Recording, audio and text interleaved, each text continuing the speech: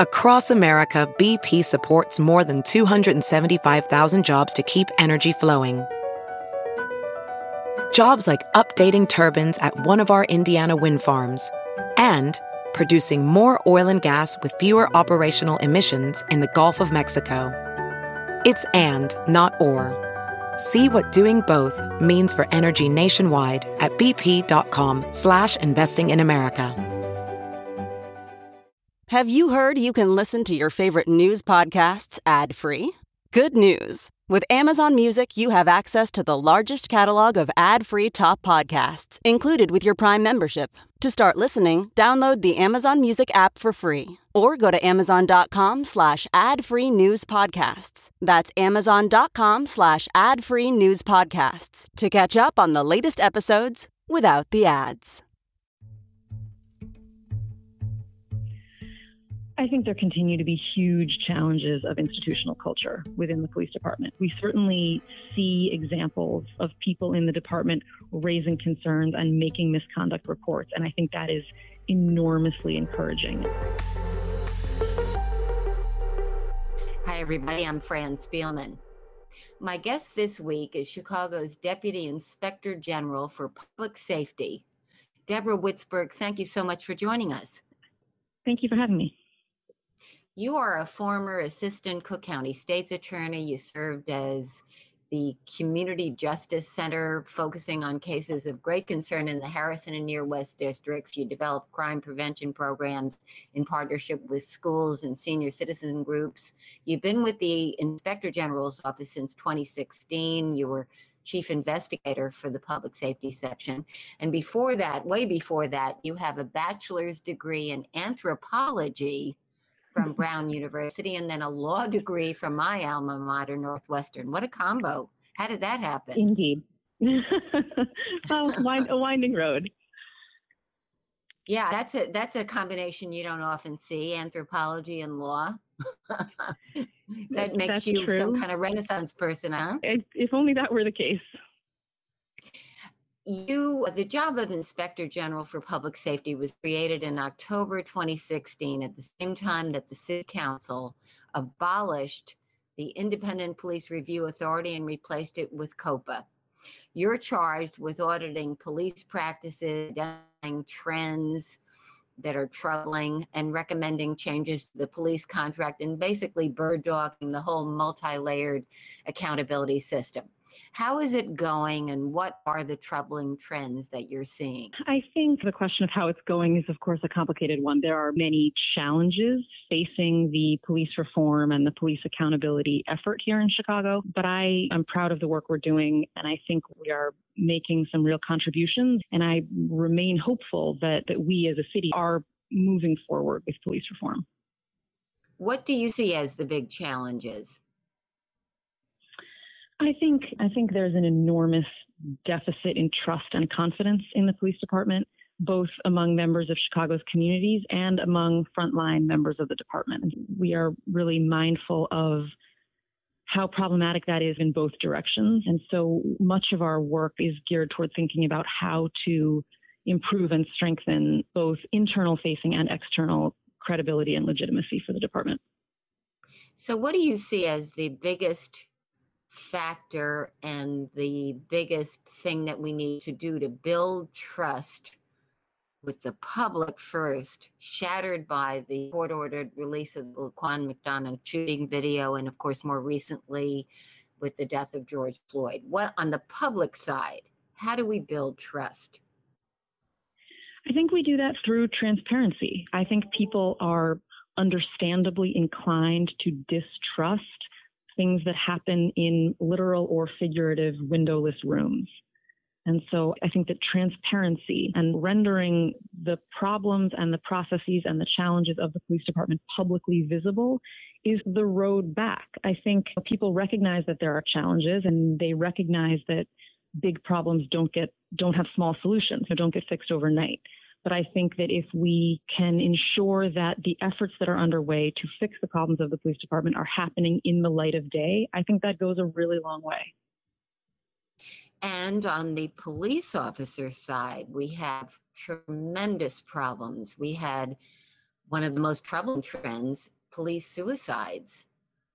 2 officers in a week, 11 since 2018. How do we build trust on their end when they feel so much under siege?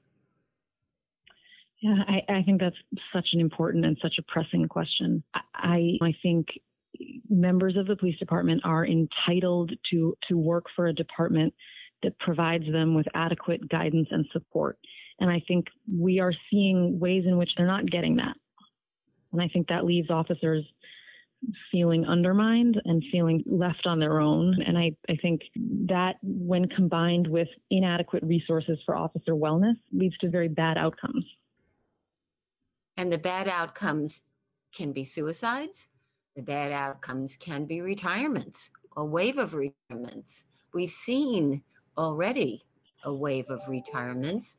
Are we going to see more? I think suicides are certainly the most heartbreaking of those outcomes. Certainly a loss of senior personnel who have institutional knowledge and experience. That's a bad outcome as well.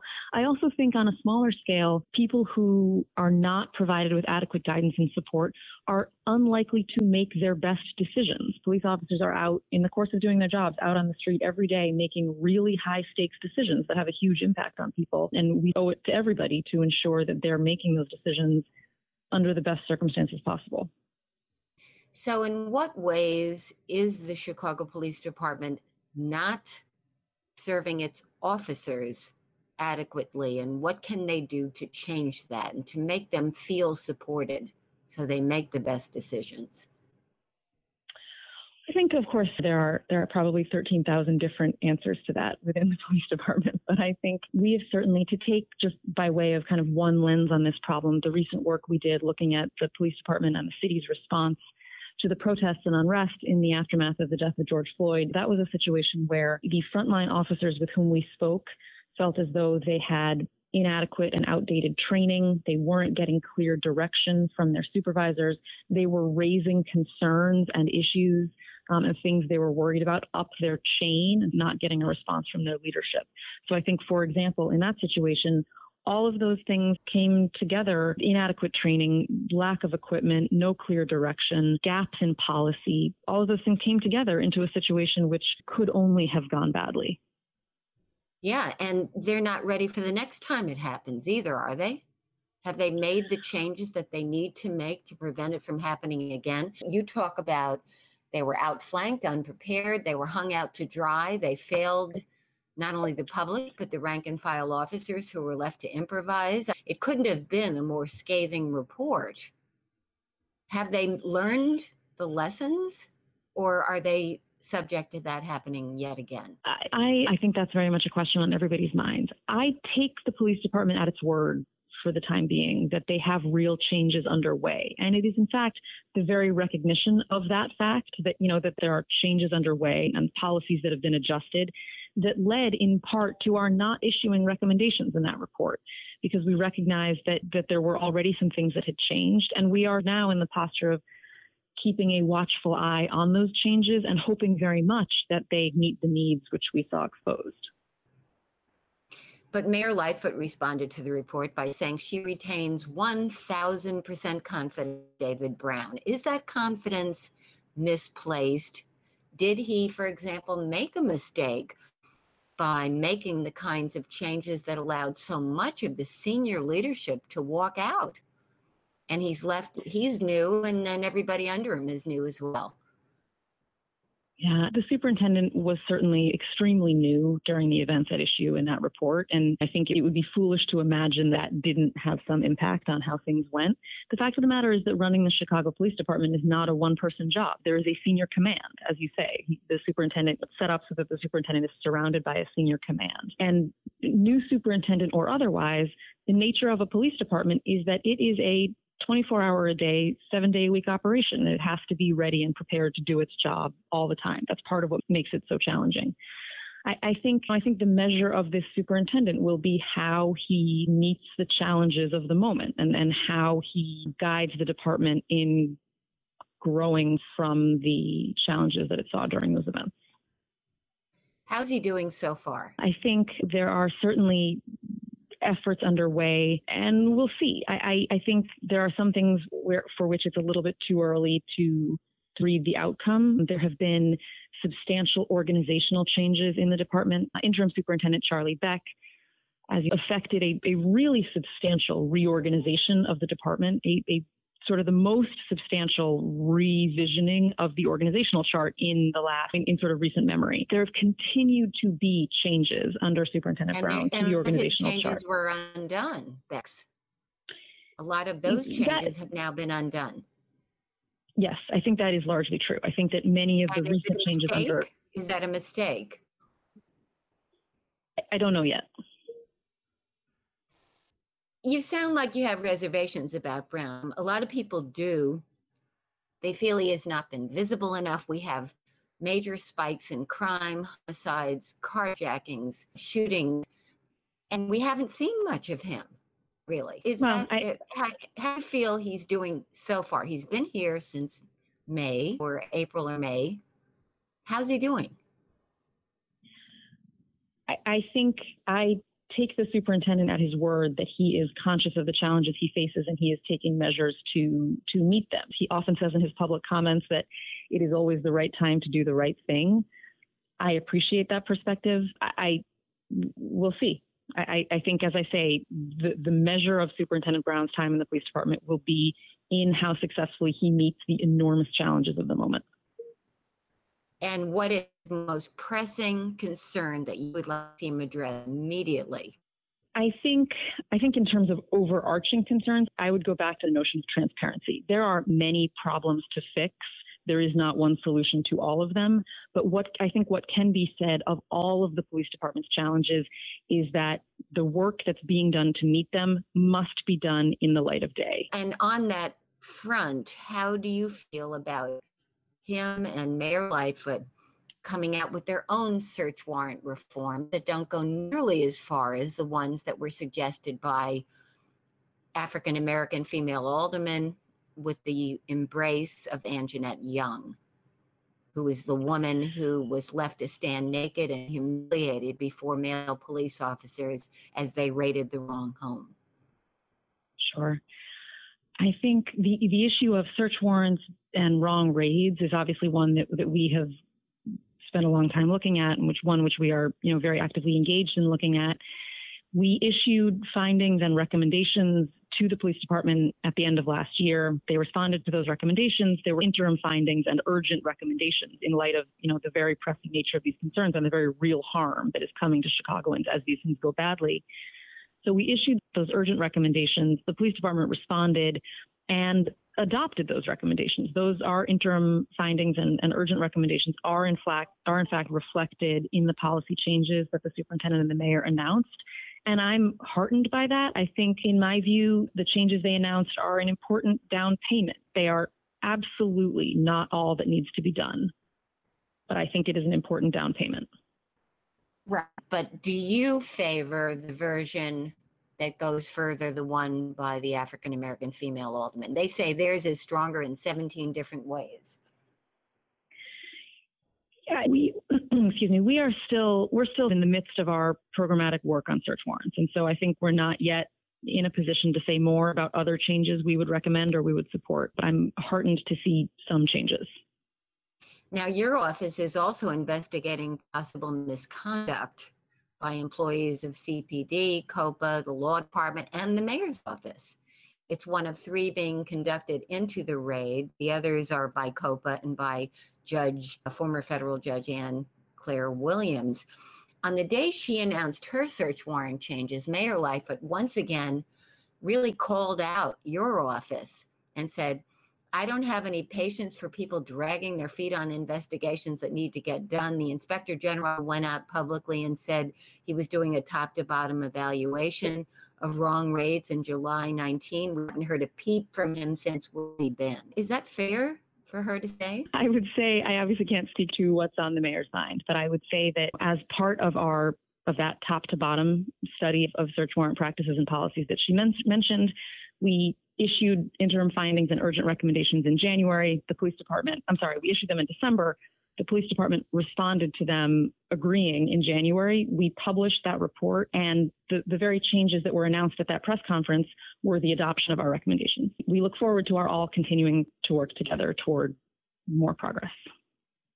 She's been under fire for her changing story about what she knew and when she knew it about this raid. She initially said she knew nothing about it until Channel 2 aired the video. And then after a search of her internal emails, it turns out that she was alerted to this in November 2019 and was so alarmed by it, she asked for a meeting with her top aides to discuss it that very day. She's admitted she lost public trust because of this. Has she regained any of that public trust? I don't know. I don't know if that's for us to say at this point. I think it's certainly true that the issue of wrong raids and concerns about CPD search warrant practices, I think, have been salient for a long time. So as the mayor noted, our office was in the press in the summer of 2019, committing to study these issues.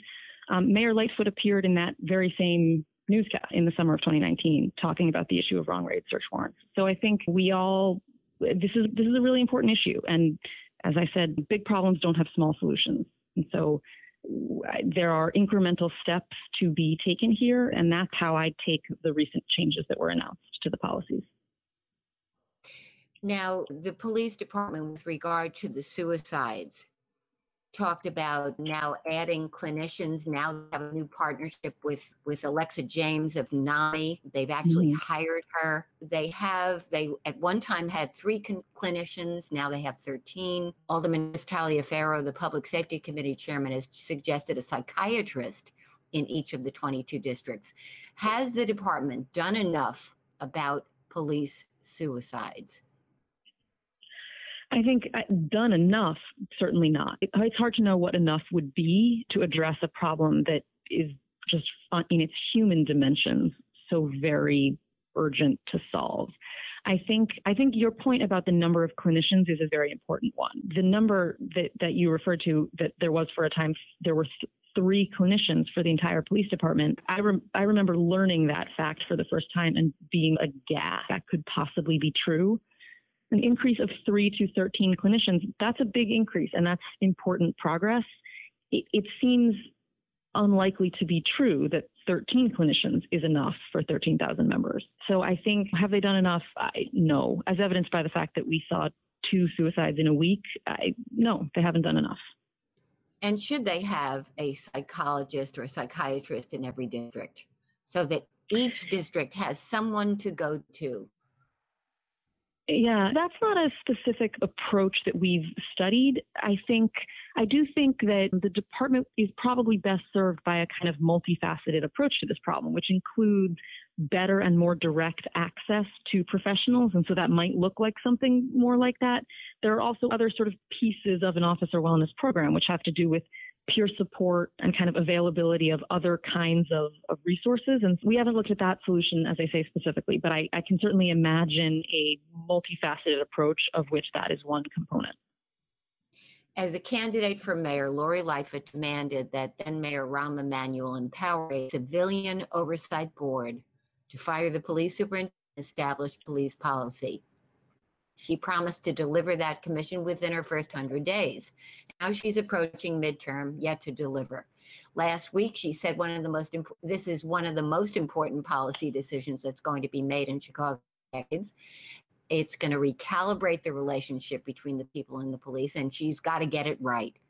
She's got to set it up for success, not failure. She's got questions about the structure of the governance. The issue regarding policy and who makes the decisions has to be done in harmony with the police, and that's harder to do in practice than in theory. Is she blowing smoke and making excuses, or does she have a point, and is it time she get going? She certainly has a point that it's critically important to get it right. I think the notion of kind of citizen involvement in police policy and oversight is a hugely important one. And I think an ideal model for police oversight and policymaking is one which has as inputs both lived experience of people in the community as well as technical and legal expertise of people who are familiar with the operational realities of law enforcement. And so I think building the right model is about calibrating those inputs and how you line those up next to each other. But who should have the final say on police policy? And should this civilian oversight board have the ability to take a vote of no confidence in the superintendent that would trigger a city council vote and the firing of the superintendent if it's 2/3 of the aldermen agree? I think we're all challenged by not having a specific proposal to talk from. So with respect to those specific, we have two. And they both have the final say lying with the civilian board, and the mayor is balked at that. Yes. Sorry to have misspoken. The mayor adverted to a third proposal that will be coming from her office that we haven't seen. And so I think, it'll be easier to look at and think about a range of options when all of those options are on the table. So we'll see what that looks like. Well, but my question to you is, do you side with the groups that say they need to have the final say on policy? They need to be able to take a no confidence vote that could set the stage for the firing of the superintendent if the aldermen agree. Do you agree with them? I don't think we're in a position to take a side on that. I would say that we will have oversight over some of these systems when they're in place, and so we'll see what they look like. But I think it is that sort of calibration of community input and legal and operational expertise that I am most concerned about. Were you troubled by the mayor's decision to spend $281 million in federal stimulus funds on police payroll and overtime?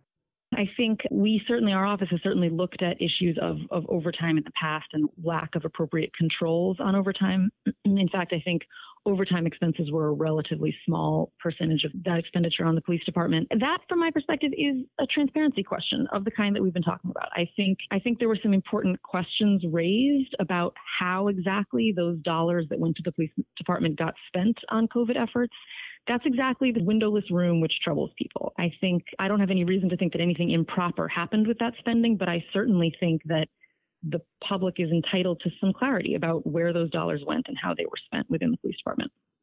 And in fact, Alderman Ed Burke really poked holes in their explanation and said you made wellness checks. It would amount to so much, a huge percentage of the patrol budget for the entire year. He made it sound like it was completely a bogus effort to try to pawn off on the federal government expenses that the routine expenses. Sure. I think those questions are those concerns. I to the extent that those concerns are about a lack of transparency, yes, as I say, I haven't seen any indication that there was anything improper about the way that money was spent. But I absolutely think that this is a matter of public transparency, and I think that we would all be well served by some more publicly available information about where the dollars went. Is there still a code of silence in the Chicago Police Department, as Rahm Emanuel famously admitted after the Laquan McDonald shooting video was released? I think there continue to be huge challenges of institutional culture within the police department, and I think that is among them. We certainly see examples of people in the department raising concerns and making misconduct reports, and I think that is enormously encouraging, and I think that is truly a sign of change to come. But there are enormous cultural challenges that remain. And so there still is a code of silence. We saw it in the drunken driving incident that got Eddie Johnson fired, didn't we? They escorted him home. They gave him a pass. They didn't ticket him for his traffic violations. They let him drive home when he was clearly impaired. I think, without going into that incident specifically, we absolutely still see signs of that sort of silence. That is, the police misconduct and police accountability cannot be reduced to the sort of bad apples analysis. There are bad actors and there are people who break the rules, but the problems are bigger than that. And it has everything to do with how the institution deals with those situations. That continues to be a problem of institutional culture. And then there is the painfully slow progress toward meeting the mandates of a federal consent decree. Lightfoot said last week that it's one thing to check the boxes on court mandates. It's quite another for outsiders to try and change the hearts and mind culture of an entrenched institution that's pretty comfortable with its own culture. Do you buy that explanation? And is it time that she get moving on something that the last two reports show 70% of the deadlines were not met. I think everyone would be well served by an accelerated compliance timeline with the consent decree. The consent decree is a really powerful document, and it's an important roadmap for reform. It is also, it says what it says, and it doesn't say what it doesn't say. And it is simultaneously important that the city be intentional and expedient about meeting its mandates, while also meeting sort of the rest of its reform obligations. Your boss, Joe Ferguson, was concerned about how things are going when he testified before the budget hearings. He said, we're 3 years gone and we don't have the pieces in place yet. We don't have the pieces in place. The community piece is missing, and there are mayoral aides who are no longer there. And it's like flying a plane, trying to fix an airplane while it's in the air. The right hand doesn't know what the left hand is doing. Is it still in place, and what needs to be done to change that? I think some of the points that Joe raised last fall continue to be important ones. The city is without a chief risk officer. The city is without a deputy mayor for public safety. And and has been for many months at this point, many of the organizational changes within the police department have impacted the structure of the reform apparatus, the structure of the internal components of the police department responsible for the reform work.